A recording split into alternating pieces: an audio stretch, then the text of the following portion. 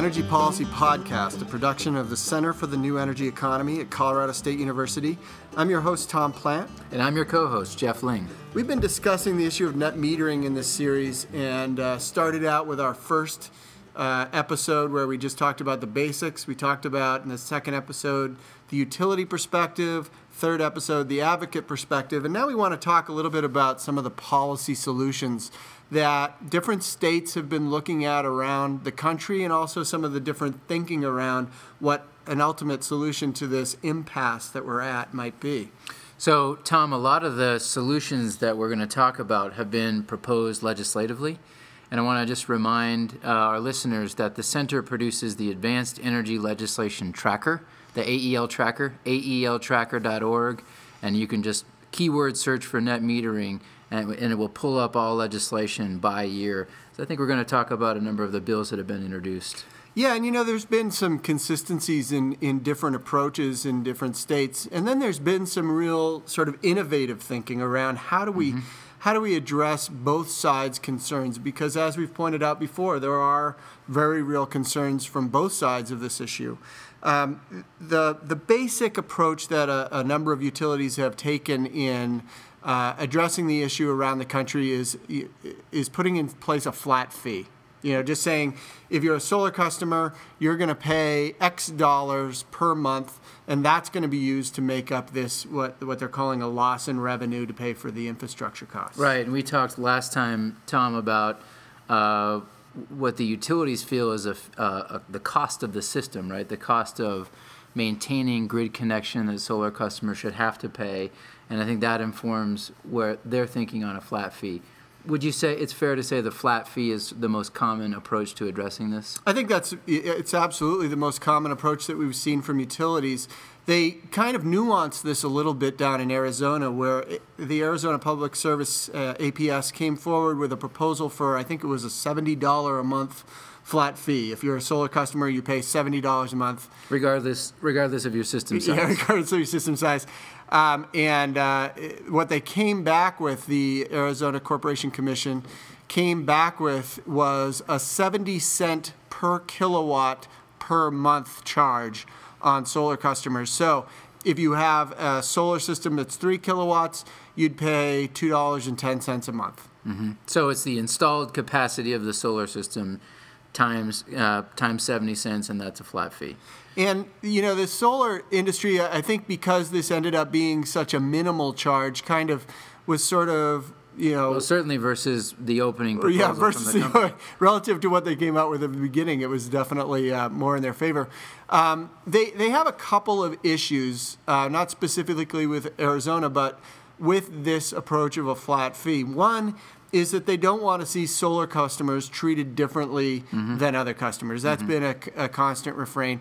The other is that when you're producing solar at your home or at your business, a certain portion of the amount of the power that you generate actually goes directly into the home or business to provide electric service, and then what you don't use is going out through the meter. So what their argument is that all solar systems and all businesses and homes aren't actually using the grid in the same way. In some cases, they might not be net metering hardly anything because they're using most of it in their building, depending on what their size is and what their demand is.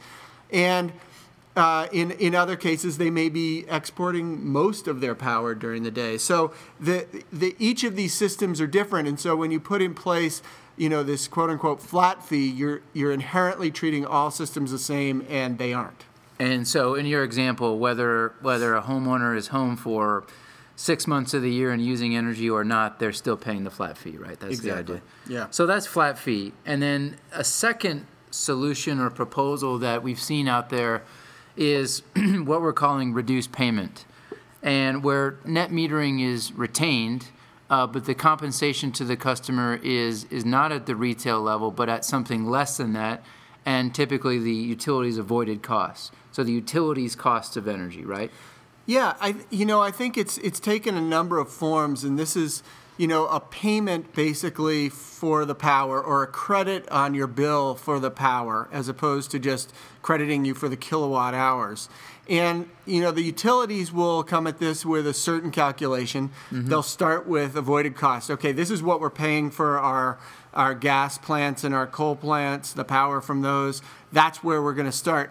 And then they might consider various other costs that they would put on top of that, or values that they would put on top of that.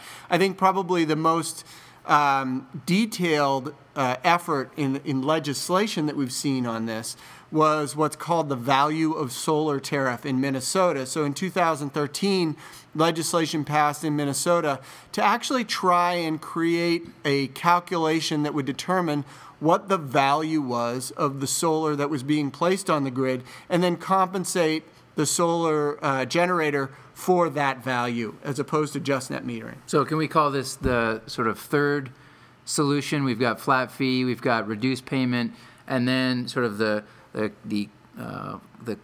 counter to reduced payment is a VOS, right? A value of solar tariff.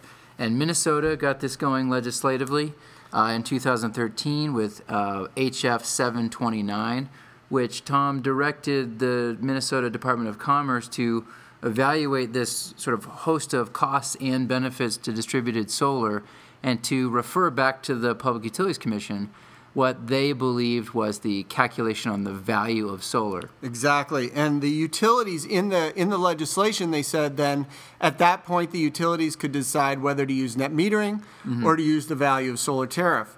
And the solar advocates had made the claim repeatedly that this issue of a cost shift to non-solar customers was a red herring, because the actual value of what they were putting on was greater than what they were being compensated for. So it was actually they were subsidizing the system as opposed to the system subsidizing them. And so what they did in this value of solar tariff and in the methodology is they started out with the avoided fuel costs, what we were talking about earlier, the avoided cost of the power.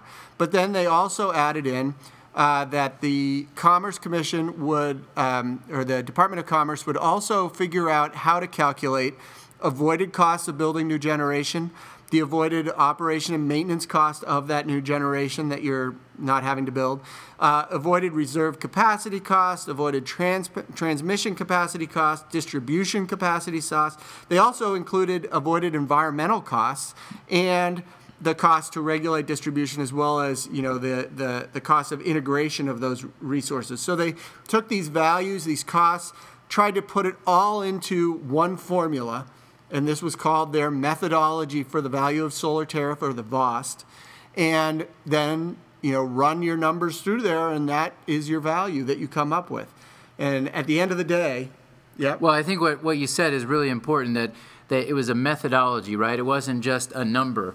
And we mentioned in a previous segment about the Rocky Mountain Institute sort of meta-analysis on what is the value, where the numbers are all over the place, right? So it was a number. They arrived at a number, which was...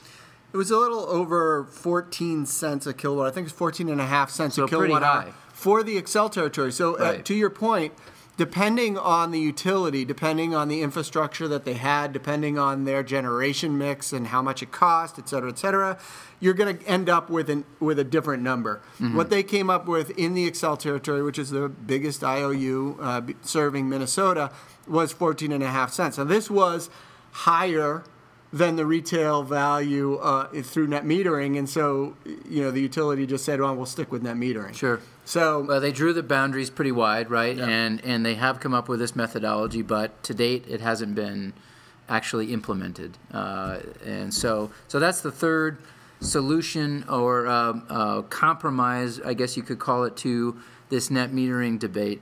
And then there's one more, right? Yeah. Minimum bill. Well, yeah, minimum bill in Massachusetts is a kind of an interesting approach. Massachusetts took with some legislation they did two things. One, they said, we want to make sure that solar customers get full credit for any power they put on the grid. And what this does in reality, you're going to generate more power in the summer.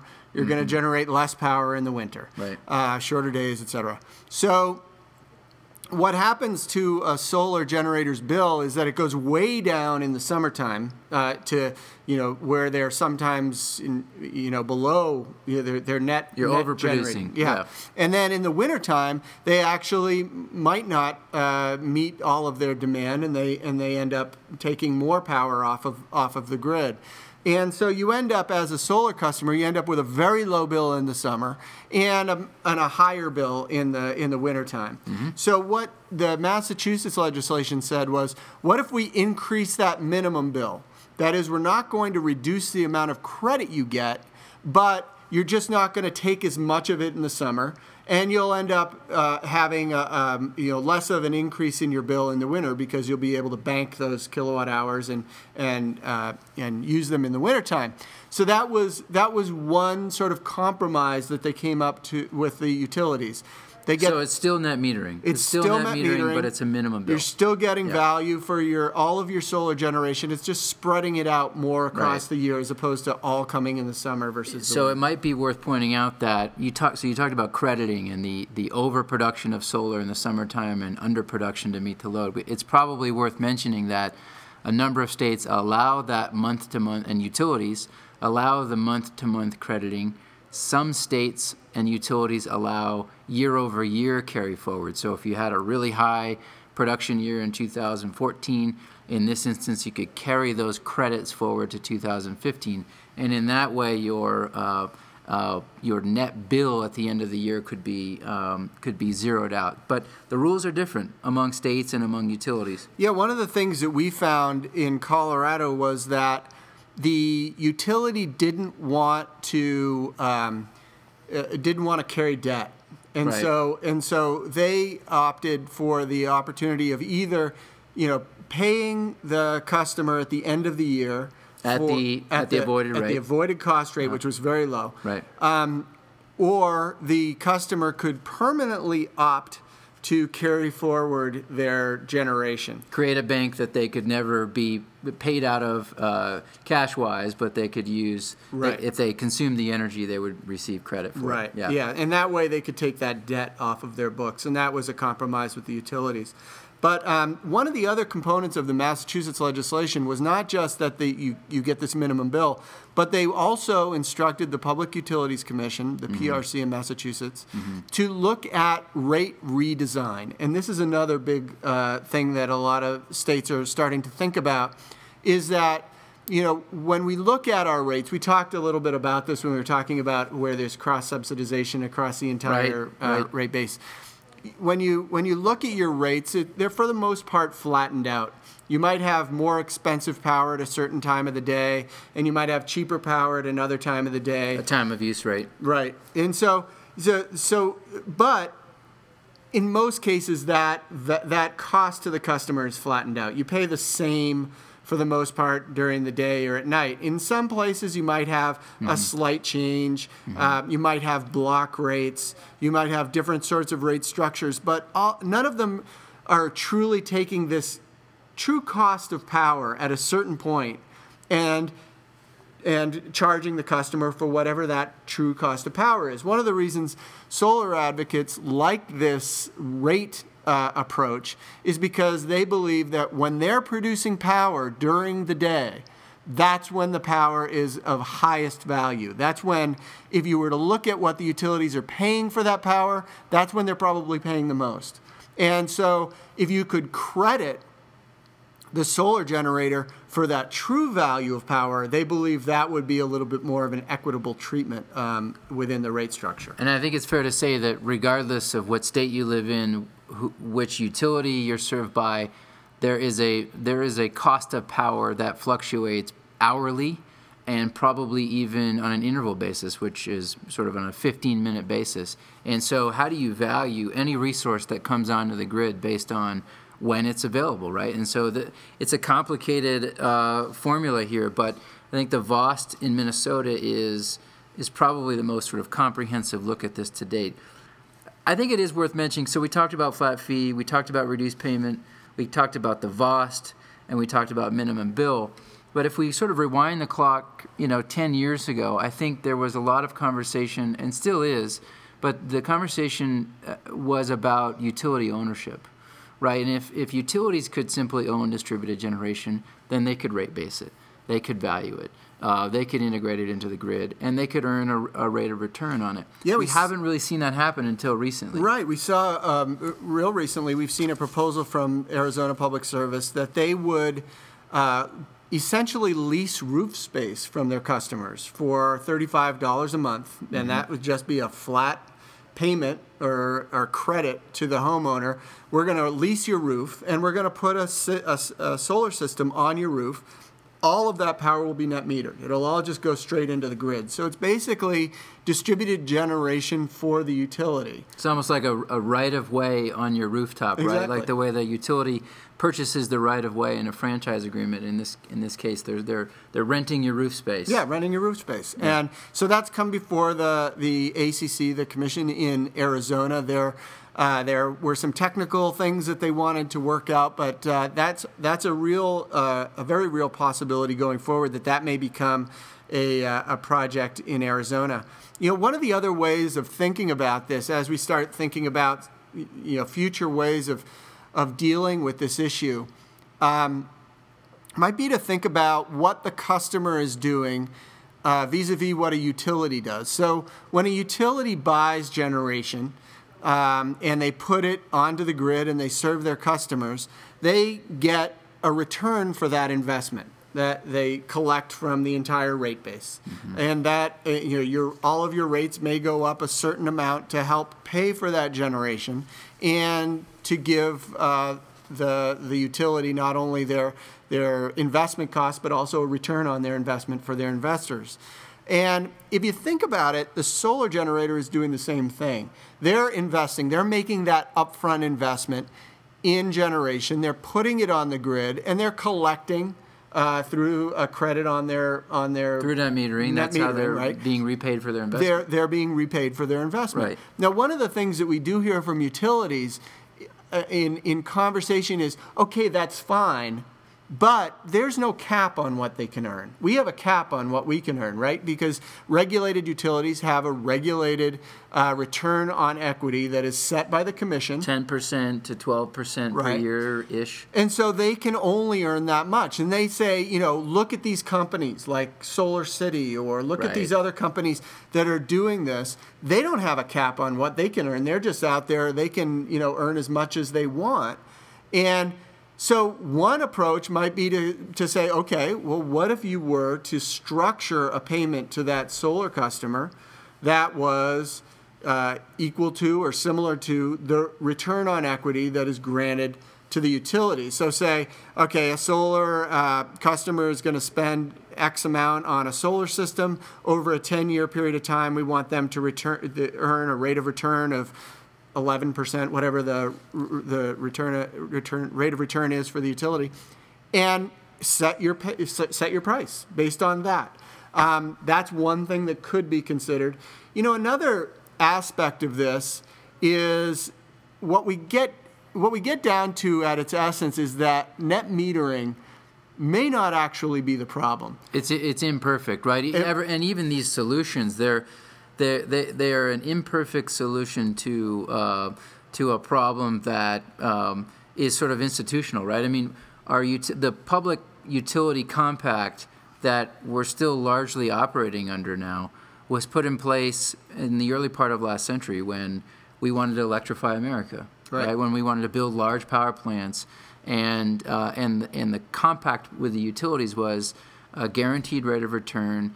If they kept the lights on, if power was reliable, right? Keep the lights on, sell electricity. We'll give you the customers. We'll guarantee you the customers. That's right. We just want you to build stuff and sell electricity. Electrify America, large hydro projects, and sort of the industrialization of America. And that model just does not work under a distributed generation future, and where I think a lot of utilities are seeing their customers wanting them to go. And so some states, Tom, have actually said, okay, let's take a step back. This is a piece of the problem, net metering and distributed generation. But there are larger, more broad issues at play here. Utility credit ratings are declining. load is declining, in part due to the recession, but in part due to other efforts like efficiency. And we need a new regulatory compact. I think we heard from a utility executive recently that utilities feel they are 10 years behind technology, but that the utilities are 10 years ahead of regulation. And so there's this sort of temporal disconnect on keeping up in terms of regulation.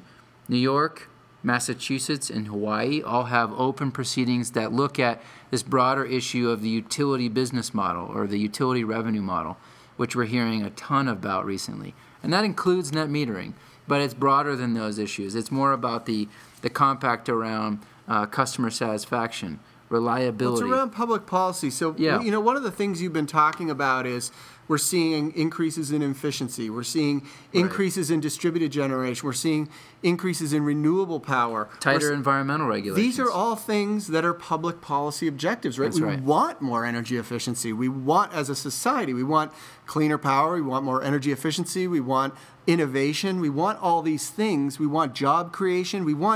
These are all things we want.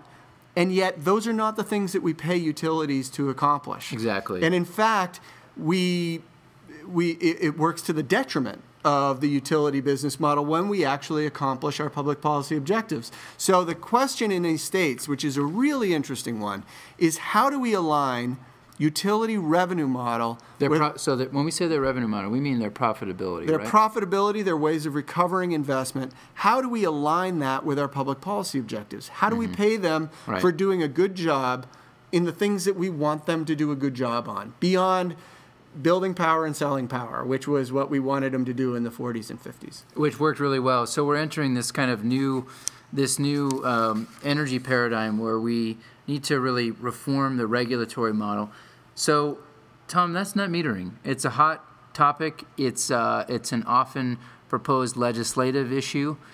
We talked about 4 solutions: flat fee, reduced payment, value of solar tariff, minimum bill, and then we kind of expanded and took a step back for a second there and talked about the need to revisit the utility business model and regulatory compact. The rate structures. Exactly. Different things that we might be able to look at more creatively to come at a real policy solution for the long term.